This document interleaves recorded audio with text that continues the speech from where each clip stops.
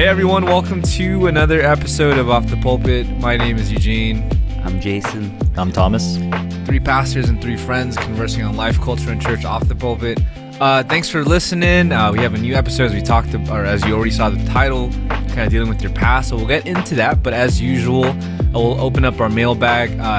Thank you everyone again for sending a lot of questions in. So a couple questions that you guys sent in that I want to ask all of us. First off is another worship question. So Jason, you can answer this first. Should we sing Hillsong worship, Bethel and Elevation, etc., given the controversy around these churches and ministries? I want to hear what Jason has to say. Yeah, as a former worship pastor and someone that's very invested in worship, what's your take on this? We still sing Bethel, Hillsong, and Elevation. Okay, so Jason's all good with it, right? Yeah, I mean, I think it comes down to your conscience, though. And also, every congregation is different. I think we talked about it in a previous episode.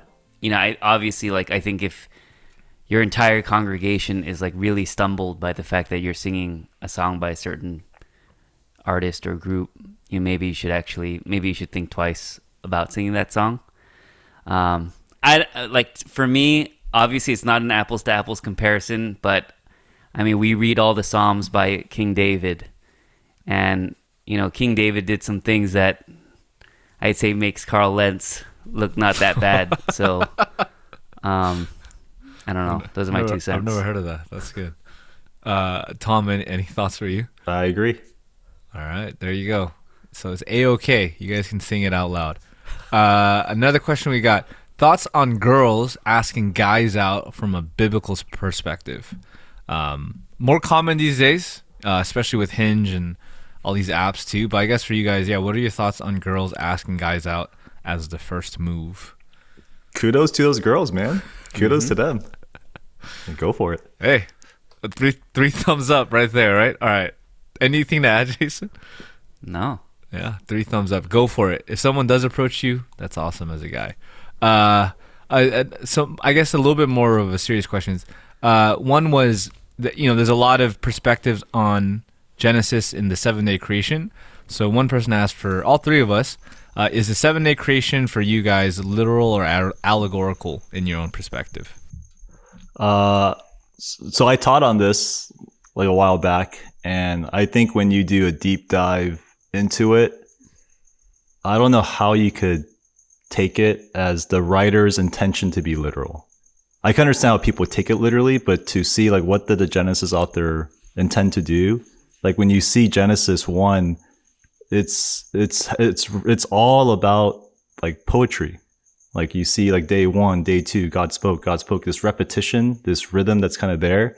And then you see in Genesis 2 a second creation story that's more just a story about from the mankind's perspective, how they're created, which you actually see throughout the Old Testament. You always see oftentimes the writer in the Pentateuch tell a story, and then he says a story like in a poetic way. For example, the crossing of the Red Sea. You see the Red Sea where you have a story of what Moses did leading Israel into the wilderness or through the Red Sea. And in the next chapter in Exodus, you see Miriam singing a song talking about the Exodus in poetic fashion. And so you kind of just see that rhythm happen where you have a story and you have a song about the story. And I think that's what you see in Genesis 1 and 2. Is Genesis 2 is the creation story in story form or narrative form. And in Genesis 1 is like a song about creation. And that's the whole purpose of Genesis 1. It's meant to like praise the creator and the creation that he's making. And you just see it all over the literary genre of how it's written. And so I feel like it's not as obvious to us, but especially like in the original Hebrew, it just screams poetry. Doesn't mean God can't create things literally in 7 days, but when you look at what Genesis 1 is doing, I can't help but see how you can't see it as being poetic in nature. Yeah, I mean, agree there. I guess I wish we kind of disagreed because it's one of those things I know there are differing views on it, but definitely agree. I mean, right behind me on my bookshelf, I have an American history textbook, an issue of Time magazine, some children's books, a book on leadership, all meant to be read very differently. When you open up the book of Philippians in the Bible, right away by its structure that it's a letter addressed to specific people in a specific place and time. when you open up the book of Psalms, you know that it's a collection of songs just by the structure of the passages. And I think when you open up Genesis 1, right away, you notice, I mean, the idea of it being a song really speaks to me, because there is like a clear pattern of repetition. There's a hook, this like regular pattern of God said, and it was so, God looked and saw that it was good, just over and over again. So I think it's meant to be read as something that is supposed to tell us something theological rather than something scientific or historical per se. Yeah. I mean, honestly, the average reader for Genesis, they're not thinking like us. So it's already a mistake to think in that way, of a very scientific Western mindset. I think Tim Mackey put it best, at least in my opinion, with this. I agree with Tom and Jason. Someone asked him, is it literal? He said, maybe not, but that's not the point. And I think that kind of sums it up well. So I hope that's helpful with that question. So another question we got is, what are the different giftings between a lead and an associate pastor? Also attached, do you all see yourselves in your role as a lead or an associate indefinitely? So again, this could be probably an episode of its own, probably do one, but to give some context, all three of us were associates at one point. I myself still am, but Tom and Jason became lead pastors in their own journeys in 2 or 3 years ago. So I guess for you guys, the first question, what do you feel like are the differences and the different giftings between a lead and an associate? I guess it's hard to think about it in terms of giftings because, yeah, like you said, I think, different people have different giftings. And so I would say if you're a lead with a certain set of giftings, it'd probably be good to surround yourself with associates who kind of complement you and have different giftings. So I like to think about it maybe more as a difference in role. And I mean, one thing I think, one way my role has changed from being an associate to now being the lead is definitely, I do think you set the trajectory in terms of the vision and the values of the church. And I think everything kind of trickles down from you. So in some sense, like you are setting the staff culture. And, I think everything about your staff culture, embodying the vision and the values, ultimately trickles down to the rest of the congregation. So I do think you're kind of like the first, person to kind of, lead the way in that sense. That's helpful. Yeah, I agree with Jason. I think it depends on like the role that you're given as the associate. That could change. And I think what's supposed to be is if you're the lead, you're kind of more of a generalist. But if you're the associate, you're more of a specialist.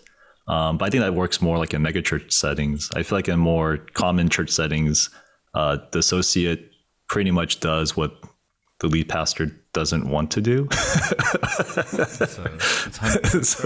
I think Jay has told me that word for word. And I know and so it's almost like the posture is different from each position. Like the posture of the lead pastor is they have to lead, they have to set the tone, they have to be proactive, they have to think ahead and be visionaries because no one else is going to even feel like they have permission to do that.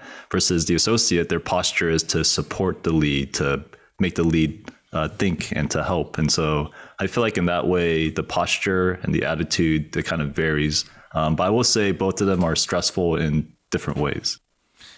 Yeah. I would add, I guess, a little context to the last part of Tom's too. I feel like obviously being a lead is just naturally harder, but I think being a really good associate is even harder because it's so easy to coast as an associate pastor.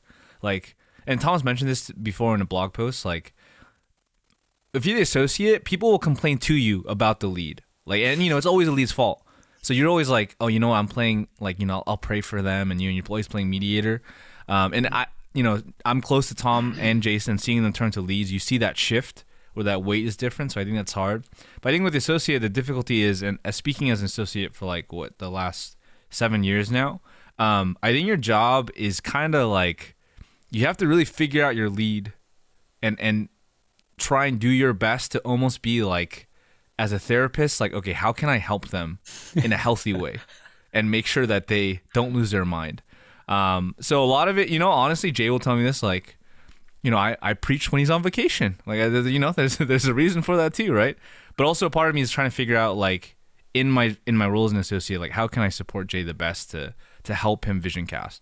So yeah, I hope that's helpful. I guess the question attached is, do you see yourselves locked in that role as you guys as leads and myself as an associate? Indefinitely. I don't see myself like either or. And I'm not sure if it's a good mentality to have, to say like I'm meant to be a lead, you know? If someone says they're meant to be an associate for some reason, that sounds okay to me. But if you're meant to be like a lead, I could see some people are maybe more fit for that in their personality. But I also find that to be a little bit off-putting. And so I know for me, it's almost like wherever, this sounds very like overtly spiritual, but wherever the Lord leads, I will fulfill that calling at that appropriate season. Because there might be seasons where I don't have margin for that, or I'm not able to do it anymore, what the church needs a lead to do. So to me, it's literally, it depends on the time and season, and I'm open to wherever God leads me. Jason? Yeah, it's hard for me to say. I will say that I actually think I'm more naturally wired to be an associate than a lead. Partly because I like to be in that support position. And, you know, my Enneagram being like a 9 and naturally kind of a peacemaker, I generally like to play that role as a bridge. And so the part that's been really difficult as a lead is understanding that someone else needs to play that bridge, probably for me and the rest of the congregation. And that's kind of a weird feeling. And then, you know, definitely the pressure of the buck stopping with me. You know, like as an associate, it was always nice to have someone else to kick it up to. Or, you know, if you're not sure where the church stands on something, you can always be like, ask the lead. And so to be that person, that's actually been a huge challenge for me, and something I'm still learning how to navigate. I will say, and I actually enjoy hanging out with like a group of associates than a group of leads. Because man, like lead pastors, they just talk a lot. They talk, man. Versus when I was in a group of associates, everyone's like waiting for each other to speak, and they're very like subversive, and it's like these are like my people, man. Yeah. No, I think for myself, honestly, I have no desire to lead or plant. I know some people go into associate ministry or associate role wanting to become a lead. I don't really have that. Honestly, a lot of that, seeing Tom go through the lead transition, and even Jay, being honest, sometimes I'll tell people like, "Oh, that's up to Jay," so I'll kick it up to him, and they'll come back and be like, "Oh, Jay kicked it back down to you." So that's my dynamic with Jay. Which it works. Shout out Jay Song, Shout True out North. Jay Song, one of the greatest lead pastors of all time. I wish lead pastors would do a character profile on Jay Song, because they would learn a lot, and I mean that in all 100% genuineness. I would work for Jay. Yeah. If you can't work for Jay, there's a problem with you. Like I've come very clear with that. But anyways, so for me, honestly, I kind of like Tom, but I don't see myself or want myself to actually be in the lead ministry. I like being in the associate ministry too. So that's for me. So hopefully that's helpful. Last question we got. How do you encourage your members to engage in political topics in this time and not kill each other?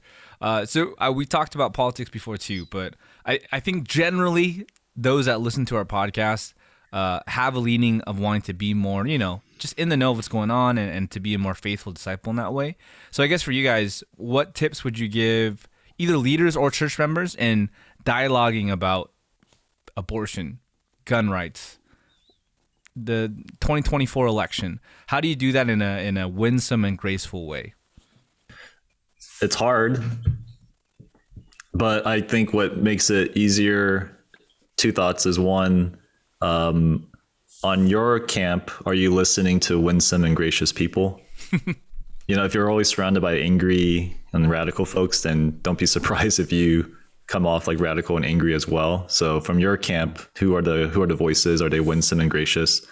And the second thing is, when the other camp, I feel like it's really important to hear from them rather than hearing about them. Yes. Don't read a Democratic view of the other side if you're a Democrat. but read the Republican person who's writing that perspective, because I feel like you'll understand at the very least a little bit more, like, oh, this is how they came to a conclusion, and it's not crazy. You might disagree, but the reasoning is there, and it's not biased from like your side, but you can kind of hear from their voice why it makes sense to them. So I find myself gaining a lot from not just reading from my side, but reading the opposite side and hearing from their own voice what they're trying to say. And it makes me, at the very least, understand how they came to that conclusion, even if I disagree with that conclusion. Really like that. And also, I think specifically for church leaders, I'd say if you're leading a conversation or you're facilitating a conversation around some of these difficult topics, what I found helpful, though it can almost feel awkward, is to actually set ground rules. Anytime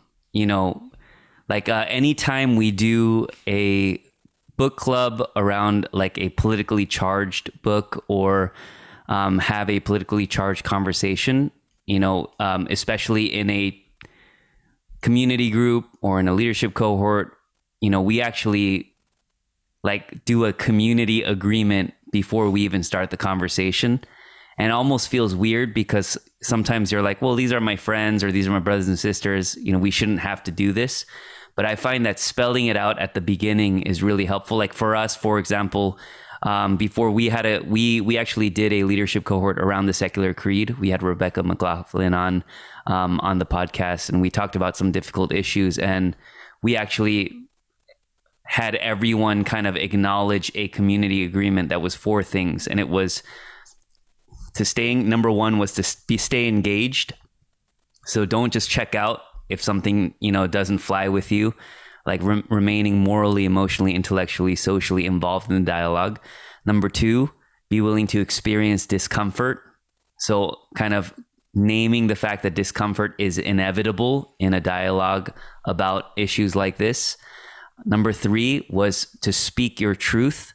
And I think you have to kind of spell that out, especially for congregations that have a lot of Asian Americans, because I think a lot of times in settings like that, Asian Americans tend to kind of like be passive and to think thoughts, but they don't always have the courage to speak their truth. And so being open about thoughts and feelings and not just saying what you think others want to hear. And then 4 is to expect and accept non-closure. And this means kind of you're willing to hang out in uncertainty. You're willing to accept a conversation that doesn't resort to quick solutions, and one that kind of is unfinished and requires ongoing dialogue. And even just spelling that out just changes the tone of the entire conversation, makes everything a lot more intentional. So I find that really helpful. That's helpful. The only 2 things I would add to that is, the rule, like ground rules are really great, but sometimes like just some conversations aren't worth having. Like you don't need to go there. It'll only probably lead to toxicity or hurt or friendships broken. So just keep that in mind. And the last thing is, there's a great article by Arthur Brooks. I think it's called A Gentler Way to Change Minds. But his main premise is, look, America loves to use your values as a weapon, but see them as a gift. And whenever you give a gift, you give it happily. And his whole point was like, look, if you want to have better political discourse, and I think this works in the church too, you have to be able to give your view in a non-weaponized way. And I think that's the most Christ-like way to do so. So hopefully that's helpful. If you are having these discussions on, whatever the topics are, we encouraged by that. We hope the podcast is helpful too with that. So keep doing that, and thanks for sending that in. But thanks for sending in all those questions to our mailbag. Again, if you have any questions, you can DM us on Instagram at Off the Pulpit. But going into our main episode today, we really wanted to talk about something that every Asian American for sure needs to talk about, but dealing with your past. And we're probably primarily families of origin, but just generally your past. And we were messaging about this too. And I think all 3 of us are in our own journeys of doing that, whether it's short-term past or long-term past. We're all seeing therapy or counseling in some form. And dealing with our past is something we're not experts on. I think all 3 of us can agree on. But I think all 3 of us have also reaped the good from that as well. So I guess for you guys, the first general question I want to ask all of us is, what's your own experience and journey in dealing with your past at this current moment? because I'm gonna be honest. Like, I'll give a short intro for me. I never had to think about this. I never wanted to think about this, but I think seeing a counselor, talking to my friends about this, talking to my wife about this, has been really helpful. So I'm in a point right now where I'm kind of really digging into my own family of origin, especially my mom and dad, and realizing how much of their relationships affect me now, and we'll get into that. So I'm there right now. So that's kind of the context I'm walking in discussion with. I guess for you guys, where are you at with that journey? Well, for me, I started seeing a counselor, and it's been such an important. I actually did it less like because there was something maybe specific happening in my life, and more so, I think, definitely to process some things, but really preemptively. Just because I'm already starting to recognize how, especially in my current role, like there's so much that the role itself reveals. You know, I think in a previous episode, I talked about Eric Scalise, and his book was super helpful for me because he makes that distinction between the inherent stress versus the internal stress of pastoral ministry. So the inherent stress being like the things that come with ministry, right? Certain, role expectations as a lead pastor, wearing a lot of different hats, maybe doing things that we're not equipped to do, like carrying the weight of the final say, carrying the weight of the community. So you have like the things that are inherent in ministry, and then you have internal stress, which is all the unresolved hurts, unhealthy relationships, insecurities, brokenness, baggage, wounding, parental issues from the past. And, if those things haven't been worked out enough, we will bring all of that into ministry with us. And then the inherent stress will just draw out all the internal stress. And so like, I'm finding it so helpful to process a lot of my internal stress with my counselor, because I can already see how just like the day-to-day grind of ministry, if my internal stress isn't checked or processed, how it will so easily bring it out, and I just always find myself like on the edge of that, so. Yeah. Yeah, I think for me, I've discovered how important my past was when I was kind of forced to, and I think it comes out not just in ministry, but in like intimate relationships. Like that's when like the real you comes out. And I remember like going through a journey of understanding and even exploring like, oh, this is what happened. Like this is like the things that took place. These were like the movie Inside Out, those core memories, just like identifying those and seeing what shaped you. That was just really helpful. So I think that's kind of like level one of just knowing what your past is, because so much of that shapes you, who you are. But I would say right now, what I'm journeying through is I feel like I have a pretty good understanding of what my past is, but I don't have a good understanding of like the emotions of those past.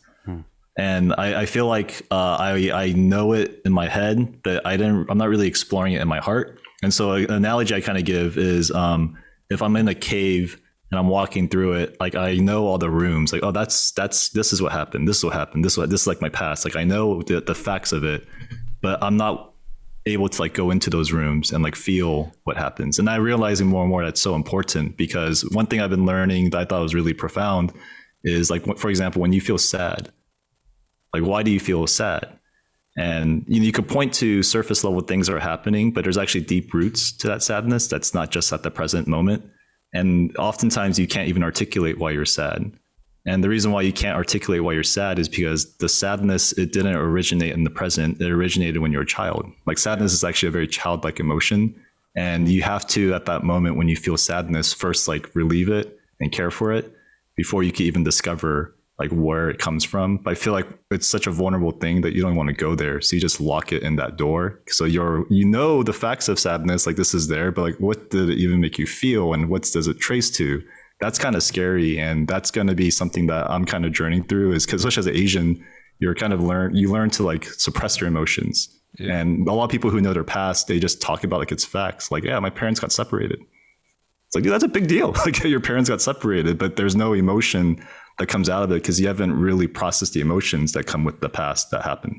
So, Tom, I want to ask you this, and I guess for all of us too, because why do you think, and you kind of already talked about it as a defense mechanism, but I guess for you, like, why do you think it is so hard to unlock the feelings of those rooms? Because I'm like you. Like, when I'm seeing counseling, my counselor asks me, like, what does that make you feel? And I'll tell him, it's like, no, you described what happened, but not what that makes you feel. And I'm like, dude, I don't know how to do that, you know? And it's an interesting question. And I guess for you, like, and Jason, jump in anytime too, but like, what stops you think, other than a defense mechanism? So I think there is that human element of it where it's just vulnerable to feel, and especially when it's a negative emotion. Yeah. So humanly speaking, you kind of want to like defend yourself and protect yourself. So I think everyone experiences that. But I think especially as Asians, and especially as a man, like you're kind of told that emotions are something that are inappropriate expressions, especially negative ones. As Asian culture, we're all about harmony. So to do and express anything that breaks that harmony or disrupts it, it's seen as inappropriate. So you're told to like not cry, or you're told to like just like stop. And again, as a man, also that's seen as something that men don't do as well. So there's all this like just suppressed emotions that are down and locked deep down inside the human heart. But then again, it leaks and it comes out in different ways that come off as almost like inappropriately in those situations why are you so angry, or why are you so as sad as you are, is because it's just kind of leaking out. So I do think there are like human factors, but also like gender factors, cultural factors. They're all like barriers that stop us from accessing that. That's why Korean churches never have basketball tournaments anymore, because all those emotions, all the past comes out. Yeah, somewhere. All the father wounds come out in basketball somewhere. games. So you're not yelling at the ref. You're yelling at someone Your dad. deep down inside. Yeah. No. I agree. That's a good point, because I think even for myself, it's been so difficult. But so I guess for you guys, like, one question before we get into nitty gritty is to just kind of take a bigger step back as Christians. And we had an episode on counseling. I think there's a lot of Christian views on counseling, but as a Christian also, you know, it's difficult at times when you go through your past. Oftentimes, especially secular therapy will tell you, you know, you are your past, right? A lot of what has happened is determining who you are, and there's truth to that. But I guess for you guys as Christians, what's the best way to look at the past with our faith? And you know, we're gonna get into all of these like therapies and theories, and they're helpful. But before we do that, I guess just as Christians, what's the good kind of grounding to walk into your past with? Does that make sense? One helpful like mental picture that I was given once was like see yourself as like concentric circles and what shaped you. So at the very center of that concentric circle is like the human soul. Like it's like kind of what uniquely makes you you. And then the next concentric circle is like your body, like your physical body, and that obviously affects you. Then the concentric circle after that is like your family of origin, like sociological factors, how you grew up and how you were shaped. And then the concentric circle after that is like spiritual forces, the devil, the evil one, if you want to call it that. And then the final concentric circle is like God and his sovereignty and so forth. And the thing that I think where secular therapists will focus on is just those two outer concentric circles, which is the body and sociological factors like your upbringing.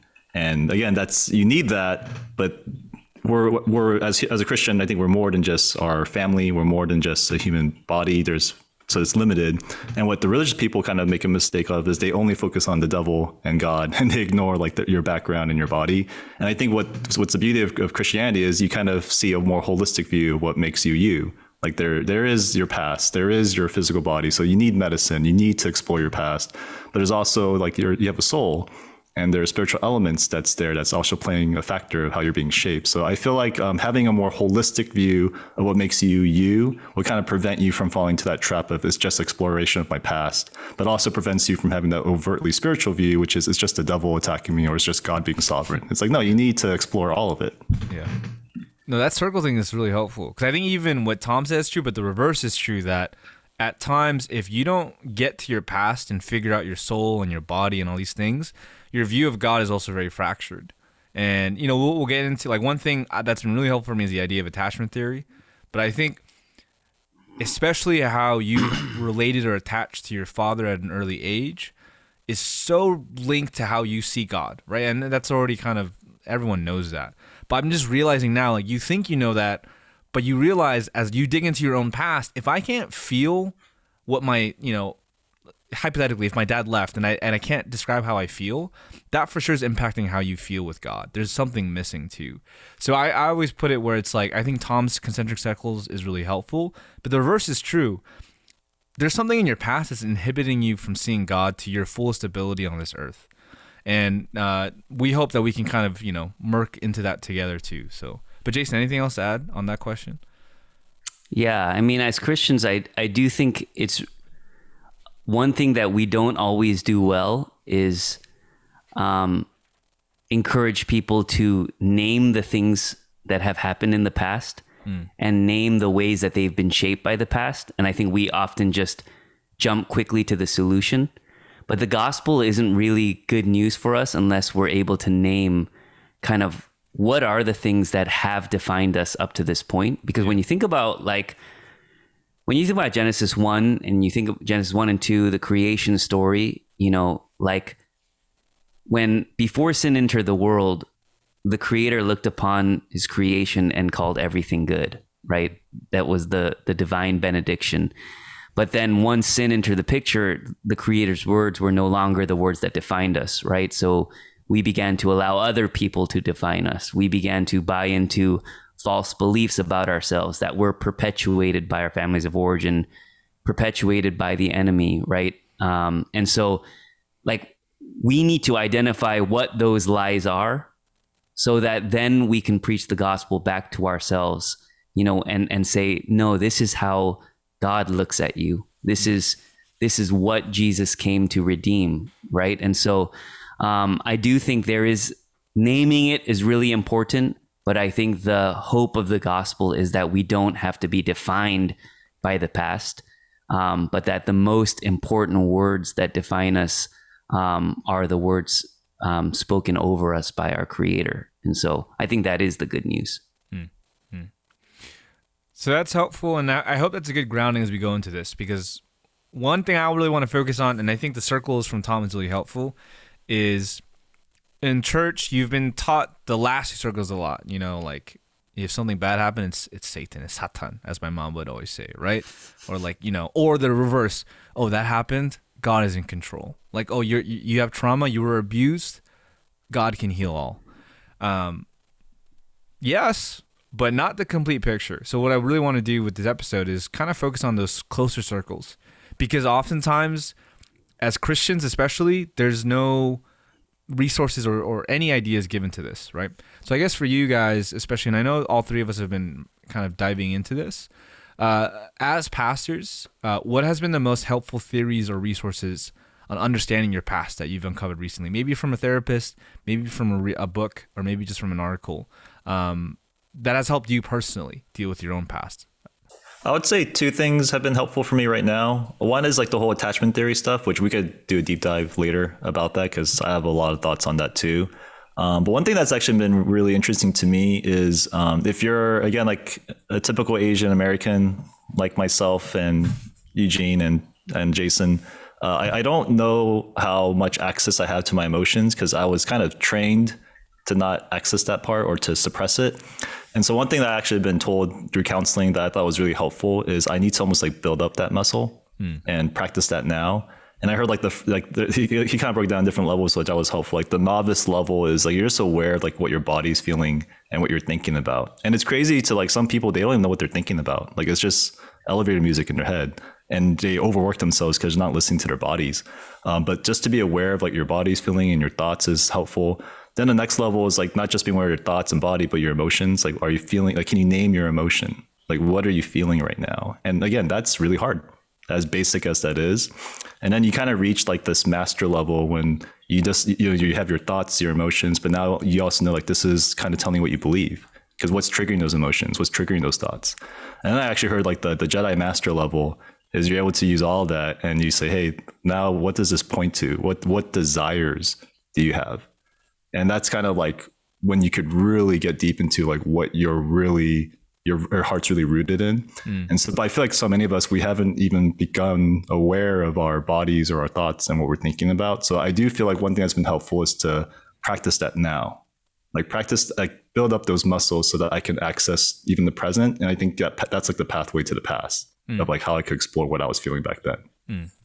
No, that's For me, a couple resources that have been super helpful. I think a really easy read, and I would strongly recommend this, would be all of Pete Scazzero's stuff around emotionally healthy church and emotionally healthy spirituality. We did an entire series at our church, and he has an entire chapter in his book, Emotionally Healthy Church, and I think also in some of his other books, called Breaking the Power of the Past.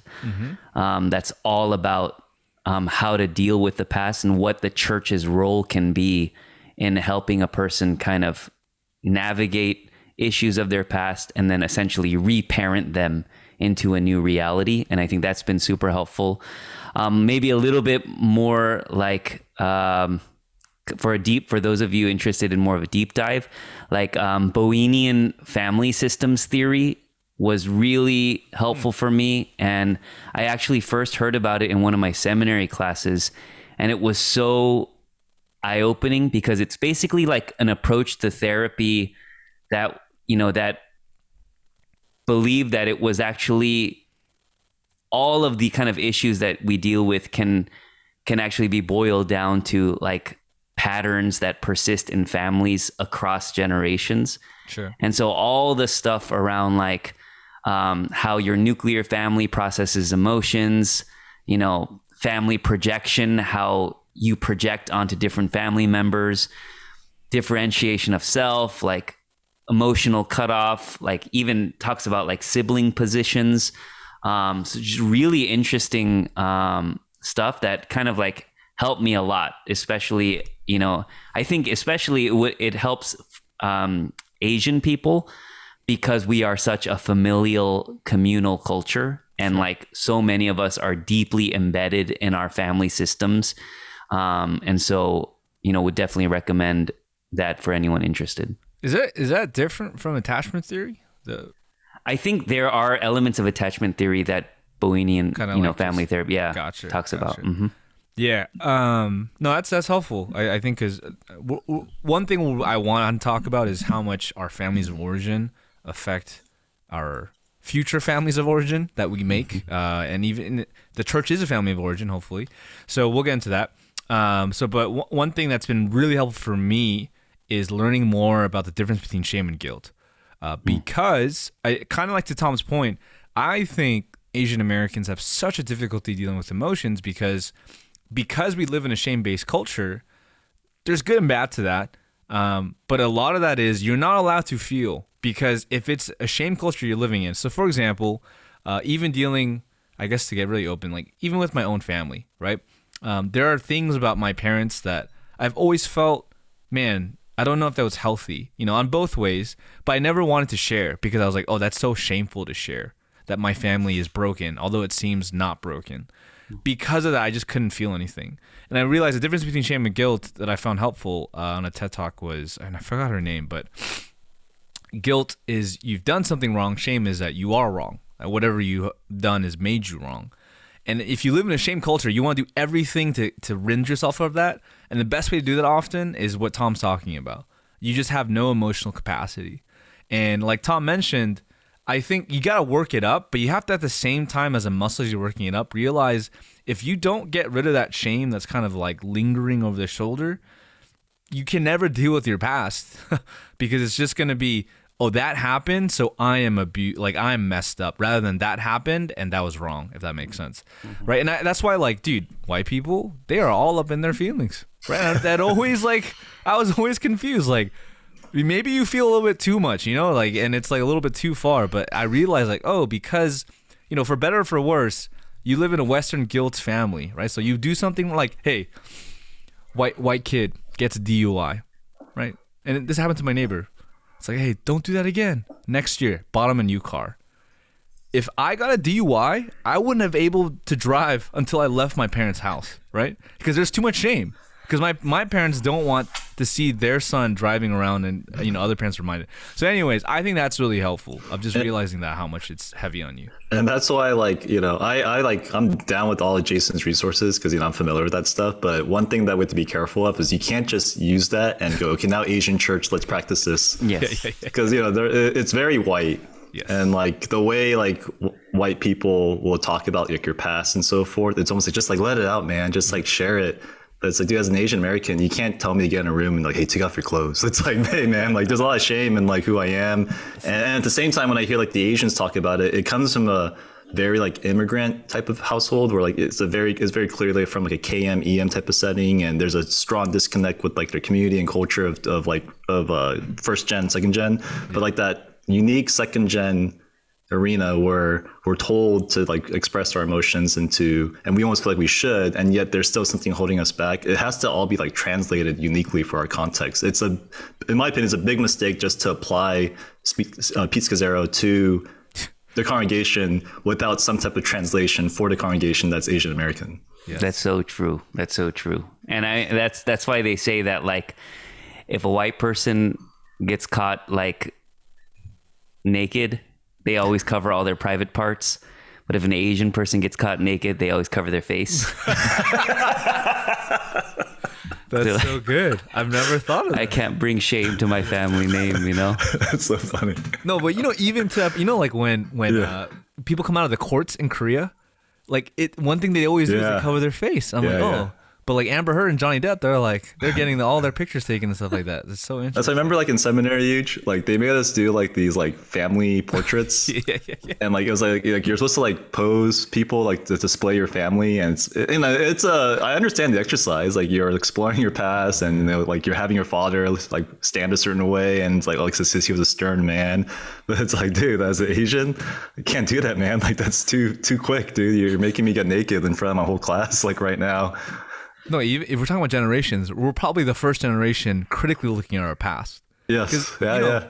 Our families in Korea, they always revere the past, right? They even worship the past. So I think it's so different, like you mentioned, and you can't just jump into it. One thing I really want to get into, though, and Tom, I want your thoughts the most because I feel like you've done a lot of reading on this, is the idea of attachment theory. Because I think that's helped me a lot, reading it, even going through it in counseling. And Jason, I'm sure you have resources too. But Tom, I guess maybe how would you define attachment theory to those that are listening that have no idea what that is? I mean, I'm still learning about what it is too, but pretty much like we relate and literally attach to people in ways that are learned. I guess that's the best way to put it. You learn how to attach to people. And so no one is born with a certain type of attachment. Like it's literally like from childhood that you attach to certain relationships. And when you feel like the way you're attaching to people or not attaching to people is the way life is, you kind of normalize it. And it's not until you're in a relationship with someone else who learn attachment in a different way that you run into problems, most especially like in marriage. Yes. And so, and everyone attaches in very unique ways. There's healthy attachments, and there's unhealthy attachments. And the unhealthy attachments, that's what causes a lot of issues. And I know one like very general way that was broken down to me that was helpful is the healthy attachments is you trust yourself and you trust other people. That's like the general like healthy way to relate to people. But there's unhealthy ways that happen. So for some people, they trust themselves, but they don't trust other people. So that what happens is when you're in a situation like that, it's almost like when someone wants to get close to you, you draw back. They get close to you, you draw back because you don't really trust people and you're protecting yourself because you went through stuff as a child, or vice versa.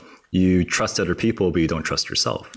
So you're the one who's always trying to attach yourself to other people, and they're like drawing back from you, and you become overwhelming. And the most dysfunctional is you don't trust yourself or you don't trust people.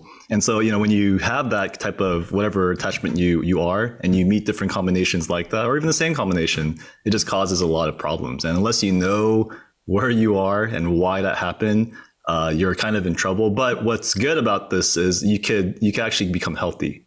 It could get healthier, but you have to first know where you're at, and it's all about attachment. And every Asian American, 99.99%, you are not healthy. Like there are, and this is the thing. Like we're not. I had to go through this with counseling, where it's like, am I blaming my parents for my problems? Like, that's not the point of attachment theory, because they are, in a Christian framework, they're broken people trying to parent a very innocent soul that's very shapeable, and we all know this as parents too. So I think one thing with attachment theory that you have to realize is, like, it's not trying to blame someone, right? It's owning up to, yeah, my parents were either erratically there or avoidant or not there. But you have to, I think Tom's point is so, like, it's so helpful because it makes you own up to this actually happened. And as Asian Americans, you just don't want to think about it. Yeah. And the reason why when you get married and, like, your wife shuts down, or you just want to, like, process everything, aka my own marriage, right? That comes from all this stuff. And if you don't explore it on your own, it's just, you're setting yourself up for failure in these patterns to repeat. Jason, were you gonna say something? No, I mean, I was going to agree with that. And, especially, like, we talk a lot about Myers-Briggs and Enneagram and, like, strengths finders and, the importance of kind of self-awareness and knowing yourself. And I think a lot of times for some reason, we don't include our past in that. And that's ironic because so much of who we are today is shaped by that. And I do think, it's incumbent upon us to explore the past in order for us to get healthy. Yeah, I once heard, like, it's so true, like, your past would determine so much more of a future than your plans. Like, but we always, like, just focus on our plans and, like, what we plan to do. But it's like, dude, your past will dictate your success and your health and your relationships way more than any type of plans you have in the future, any degrees you strive to earn. Just exploration of the past will be plays just a huge role. And it's also like, and we'll get into this too, but it's not just that your past forms your future, but the past of other people form them. So, like, when someone's annoying you or very clingy, right? You use that word, man, this guy's so clingy, this girl's so clingy. Like, there's a reason, right? They are like that. No natural human being just becomes clingy out of nowhere. So it also helps you grow in empathy of just, like, as I've grown in my own story of, like, realizing it, I'm realizing, like, wait, my wife has this story, my church people have this story. I'm now the villain in my kid's story probably, and they're going to see therapy for me, right, in a couple of years. So it's just realizing, like, dude, this is all connected. And when you meet awkward people too, it's like, why are they so awkward? They didn't just, like, wake up one day and be like, I'm going to be socially awkward. There's always some sort of past or trauma that's attached to that. And it just helps you grow in your empathy when you understand that. So with that, kind of getting into some Christian stuff. Is there such a thing as generational sins for you guys? I'm interested to hear your opinions on that. I mean, I'd say for sure biblically, and definitely in my own observations as well. Just even speaking from my own life, I can trace kind of some of the things that our family has struggled with multiple generations. But I mean, when you read scripture, let's just take the story of Abraham, right? You think of Abraham, obviously far from perfect. And, even though he's kind of considered the father of our faith, his life was marked by patterns of sin that got passed down from generation to generation. You see patterns of deceit, right? Twice Abraham lies about his wife being his wife. And then you see some of those same patterns of lying and trickery manifested in his son Isaac and Rebekah's marriage, right? And then Isaac's son Jacob, whose name literally means deceiver, manipulates his entire family to steal his brother's birthright. You go 4 generations down, you get Jacob's sons who conspire together to fake the death of their younger brother, sell him into slavery. So they're, like, you're kind of seeing almost the manifestation of sin traveling from generation to generation. And so, I definitely think generational sin is, because I think we're always going to be shaped by the habits, patterns, and tendencies of the generation before us. Is there such thing as a generational curse? Okay, so obviously there's a crazy charismatic, hey, you have, so for example, right, this is a personal question. My son has eczema, and my mother goes to a very Korean church and told the pastor. The pastor came to my mom and said, "Your son must be watching porn because that's a curse." So obviously, well, I guess we all agree that's probably not the case, right? Are you asking us to reassure you?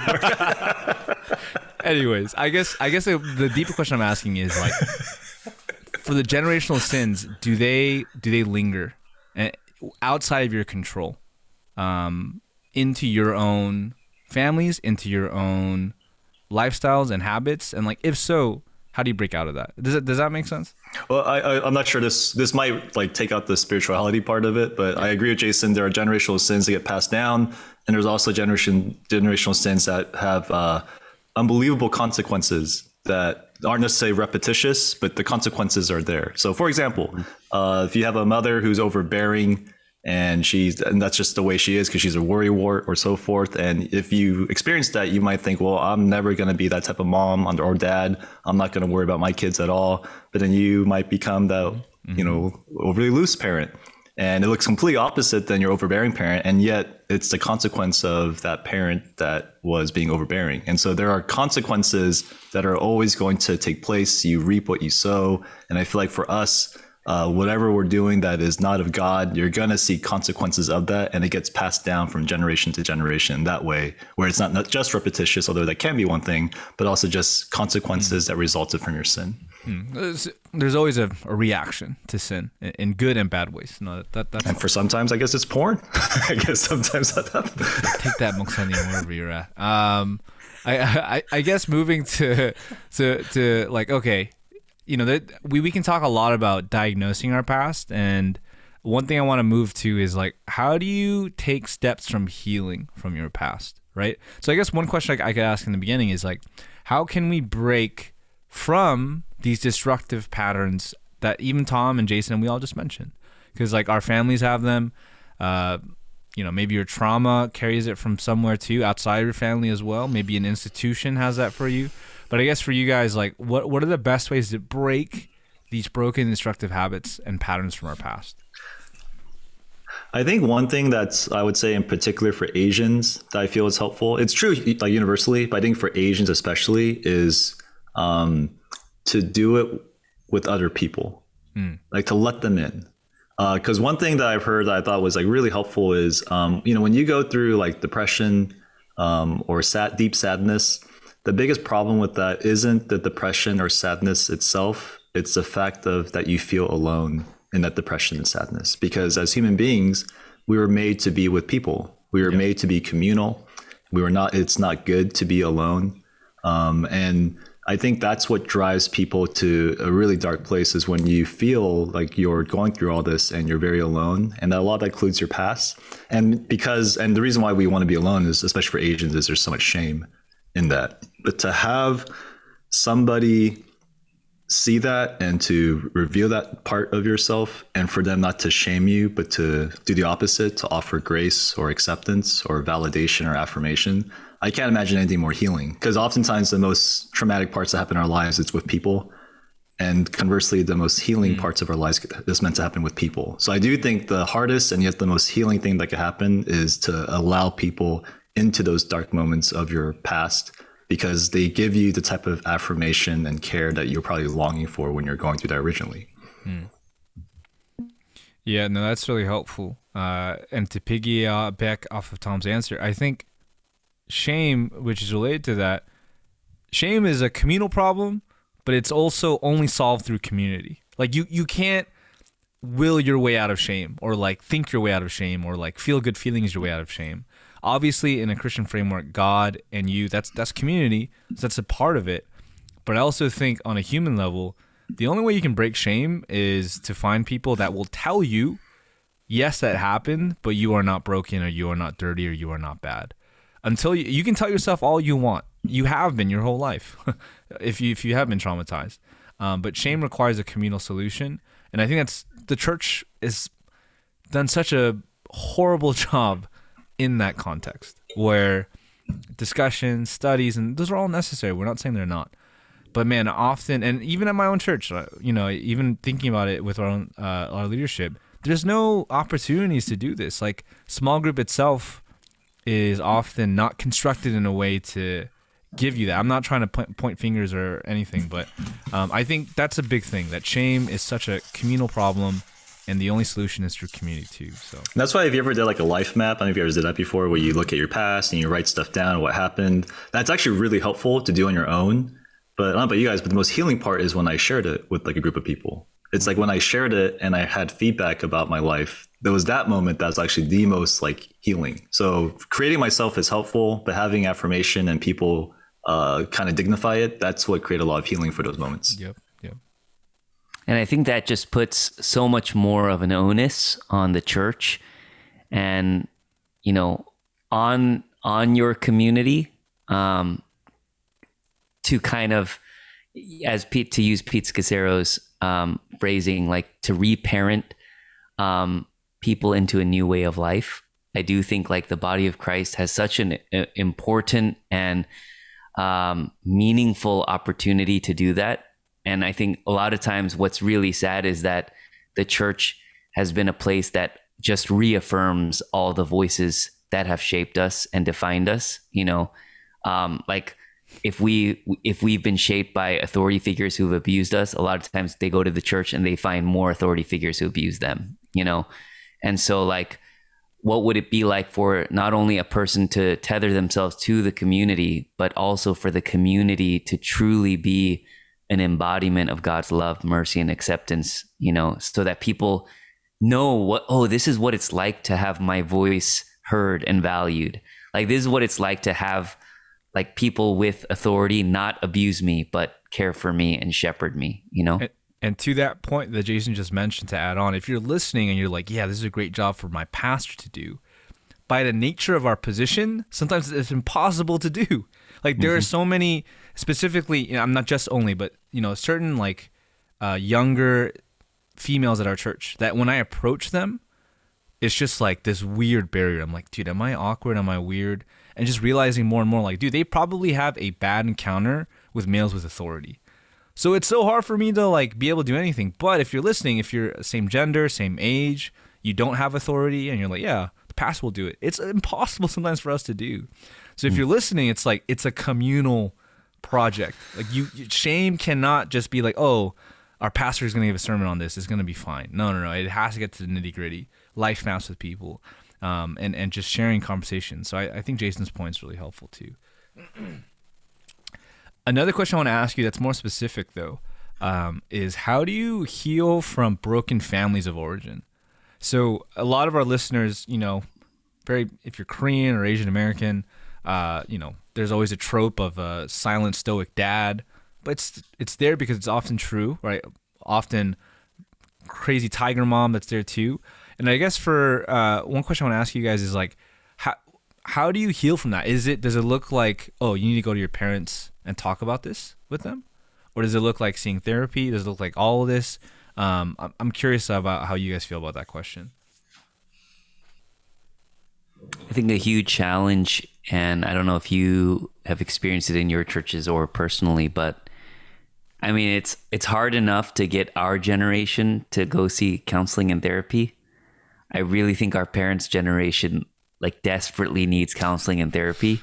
Yes. And yet they're so not open to it. Yeah. You know, I've talked to my own parents about like, hey, have you thought about getting counseling? You know, even just to like, because I find that as they're getting older, a lot of things are leaking, you know, about, you know, that I know are rooted in their past experiences that just they've never processed. And so I think it is challenging when, you know, you try to talk to your parents about something that they themselves have not processed. But I personally am a huge believer now in counseling, therapy, spiritual direction, coaching, anything that kind of forces you to walk back your family of origin, and just talk about it with someone. That's been hugely impactful for me, just in my own life, in my own parenting journey, but also in ministry. The only thing I could add to this question is, from seeing therapy on my own, I remember I asked my therapist, like, do I need to get to a point where like I forgive my mother or dad in this, or not even forgive, but just talk about it. But he was like, dude, maybe, maybe not, but that's out of your control. Healing for you, in my perspective, looks like being able to realize how much of your mother and father are mapping onto other people, and realizing that, and that's at least the beginning of healing. And I thought that was really helpful because the one main thing, how your mom and dad lingers, their influences, even let's say maybe they passed away. It's so easy to map what you went through with them, good or bad, onto other people. And especially in marriage, if you're a wife, your husband becomes every bad part about your father. If you're a husband, your wife becomes every bad part of your mother, and it just triggers you, and it just reminds you of them, and your defense mechanism kicks in.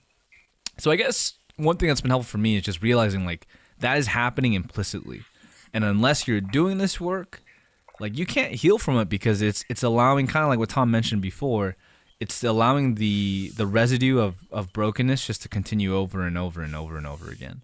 So to me, I realized like, yeah, healing doesn't mean just like singing Kumbaya and like everything's okay.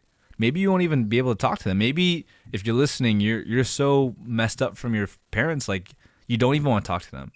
There's space for that. But I think realizing and owning what it's doing to you is the first step to healing, I guess. One thing I'll also add is, I do think sometimes, like, and one thing I'm realizing as I'm getting older, and they often say that sometimes as you get older, the roles reverse. Yep. And I think a lot of times with our parents, we always assume that our parents are going to be the ones parenting us forever. And I talk to a lot of people, even in our own community, who kind of see harmful patterns and mindsets and paradigms in their parents, and they're like, oh my goodness, like I don't even know how, what hope there is for them, because they're not willing to get any help. Yeah. But I do think that, like, as children, we actually can play a role in breaking some of those mindsets and paradigms for our parents too. Because for a lot of our parents, they grew up also in households where they had to earn love, or they didn't feel worthy. And so one way we can love our parents well is actually to model for them unconditional love, to show them grace, to not get pissed at them like every time they say something that triggers us. But to understand that they're also wounded, and especially if you find yourself in a healthier place, maybe you've processed with a counselor, you're tethered to a community, and so you're getting to kind of navigate some of this stuff with fellow brothers and sisters. You can actually be a source of healing for your parents, and so not to neglect that as well. It's like Turning Red. Just I don't know if you watched that movie. I have my own opinions of that movie, but the end was really powerful. Mm-hmm. Like everyone is broken for a reason. So we spent a lot of time on this, and I want to end with a couple of last questions. One question I have is to flip the script to, as we're doing this, you might become more aware, as I've realized, that your friends, your spouse, your church members, maybe even your pastor has this going on. Like everyone has a past, especially with their families of origin. I guess for you guys, what are some ways we can help others around us deal with their past? Like, if community is a community project to heal, like how can we do it? So for example, let's say someone's like, dude, I haven't told anyone this, but my parents divorced. Like, how do you do you say that sucks, man, and I'll pray for you? Or what are the best ways to kind of go about that? If that makes sense. I think as a friend, I'm not sure how deep you can really get with that, because a lot of it might depend on the person, on how deep they're willing to go. But I know one thing that's helpful when I experience it from other people is when I sense curiosity from them. I feel like curiosity is just really helpful. Like when people like go, hey, you never talk about your family before. Like what did your family even do? Or like, hey, like I know you have you came from a broken household. Like what was that like? And it's not to like heal them or to like counsel them, but you're just genuinely curious. I know that makes me feel safe. And I think that might be what's most important is you feel very safe to share with somebody who will dignify what you went through. And so to me, that's kind of like the simplest first step to do is to not just hear the facts of what people went through, but to be curious about it. And it might bring them to a place where they are now curious about themselves. And so I feel that's a gift that a friend or someone in the community can do, because you don't have much space or proper arenas to do that. If you do have arenas for that, that's great. But if you don't, in that small window of time, I feel like curiosity is a nice tool to use. Mm. Yeah, if you can even get to the place where someone is willing to share their baggage or share their past with you, I mean, I think that in and of itself is huge. I mean, I think that's the goal, to be a safe person to be able to talk to about these things. I would say something what not to do is, no matter how knowledgeable you are on like family systems theory and attachment theory, like to not therapize people, because usually when they talk to you, unless they're coming to you as a therapist and they're paying you money to therapize them, they're usually not going to you for that purpose. I've actually seen people sometimes, like the negative of knowing a lot is like when someone talks to you about this thing, you know, you're like, like that's like avoidant attachment theory right there, you know, and it's like, you know, it's the worst. You don't want to hear that, you know? And so I think really, yeah, like everyone is just longing to be seen and to be known that, you know, who they are has been shaped by this either traumatic experience or season or childhood. And so just being a listening ear, I think, is huge. I think means a lot. Sorry. Yeah, no, I again, we agree a lot, but I think Jason's answer is spot on. Like, don't make assumptions. I can share a story. I have a close friend. His dad passed away at an early age, and it has no memory of him. And he's in a Bible study, and he's sharing, like, you know, I'm going through this and this. This scripture has brought this up, and one of the older guys in the group was like, "Oh, this sounds like you have a lot of issues with your dad. You know, like, you should talk to your dad about this." And my friend was just like flabbergasted, like, "Yeah, he's dead, you idiot." You know, that's what he wanted to tell him. And I was just like, yeah, I so agree. Like, sometimes when you try and do surgery, you mess them up more. And I you know, leave that to professionals. But I think what Jason said, like, you know, one thing that always struck me is, if we're called to be made in the image of God, and we need to recognize that, one thing that's always hit me is the only way an image exists is if it's seen by someone. And I think that's what just people need. Like, curiosity, and also just like, dude, that sucks. You know, like, that phrase alone is so healing. Not like, I know why it sucks, let me heal that suckiness, but like, dude, that sucks. And oftentimes when they open up, the best thing you can do is just like, I can't know exactly why that sucks, but I think that sucks because this is what I'm going through too. And I've always had really good conversations in that way, where it's back and forth and ping pong. And you can't just be like, "Hey, that sucks, man." But it has to be like, you know, you know what I mean? Like, you ever have that? Like, dude, that sucks. You just gotta move on. Like, that doesn't heal at all. That's even worse. Yeah, that's even worse. But it has to be like emotive. Like, dude, that like, so, you can sense they feel you, and when that happens, like, yeah, something healing takes place. Yeah. So hopefully that's helpful. So don't go around, you know, trying to figure out which attachment theory each person's in. But just do that to yourself, and that'll be the most helpful thing. I guess the last thing I wanted to end with, we already kind of talked about it, but just maybe one book or rec that you would give on all this. So I know we mentioned Pete Scazzaro, some other resources. One thing I can start with is there's a book called The Relational Soul by Richard Plass and James Cofield. I've been going through that for some of our church stuff. That's been really helpful. Again, very white. Nothing wrong with that. You gotta take what's good and what's bad, but it leaves a really good foundation of how relationships from the past have affected you and how you can break free from those too. I would say another resource is this book called "Hold Me Tight" by Sue Johnson. It's all about attachment theories, and she kind of focuses it more like within the marriage. But I feel like that leads to like this pathway to like exploring your past. And she kind of just talks about it at the ground level, and she's pretty like well known, but "Hold Me Tight," that's a pretty helpful read. And then there's a book by Dan Allender called, I think it's called Healing the Wounded Heart. That one's a pretty good one as well. One book that I just read, it's not like, it's a little bit more indirect, but I think it'll be very healing for, those of you who have maybe unprocessed wounds or things from the past, is a book called This Here Flesh by Cole Arthur Riley. And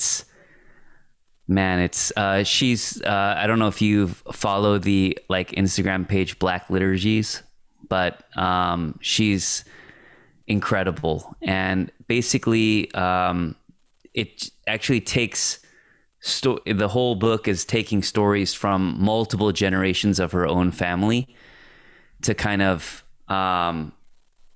process wounds that are unhealed, maybe patterns that have traveled through the generations, but it's just so real. And I think because it's written in a minority voice, I actually think it can be really healing for Asian Americans as well. Everyone I've recommended this book to has loved it and tells me they've cried while reading it. So yeah, definitely recommend it. Hope that's helpful. If you're listening, you can read any of those resources. If you find a therapist too, not that this is always the rule of thumb, but someone from your cultural background is much more easier to connect with as a piece of advice as well. So, all three of us are big on therapy, so I hope you probably already know that if you listen to our podcast. So we hope this podcast has been helpful. Just kind of, everyone's in their own journey in dealing with your past, but wherever you are, just to keep kind of digging back into it. Never, don't be scared of that. Find community, do it together. And we hope even this podcast was a pseudo community of sorts with that too. So with that, hey, thanks for listening so far. If you appreciate our podcast, rate, comment, subscribe. We really appreciate it. But thanks for listening. Hope to have you on our next episode.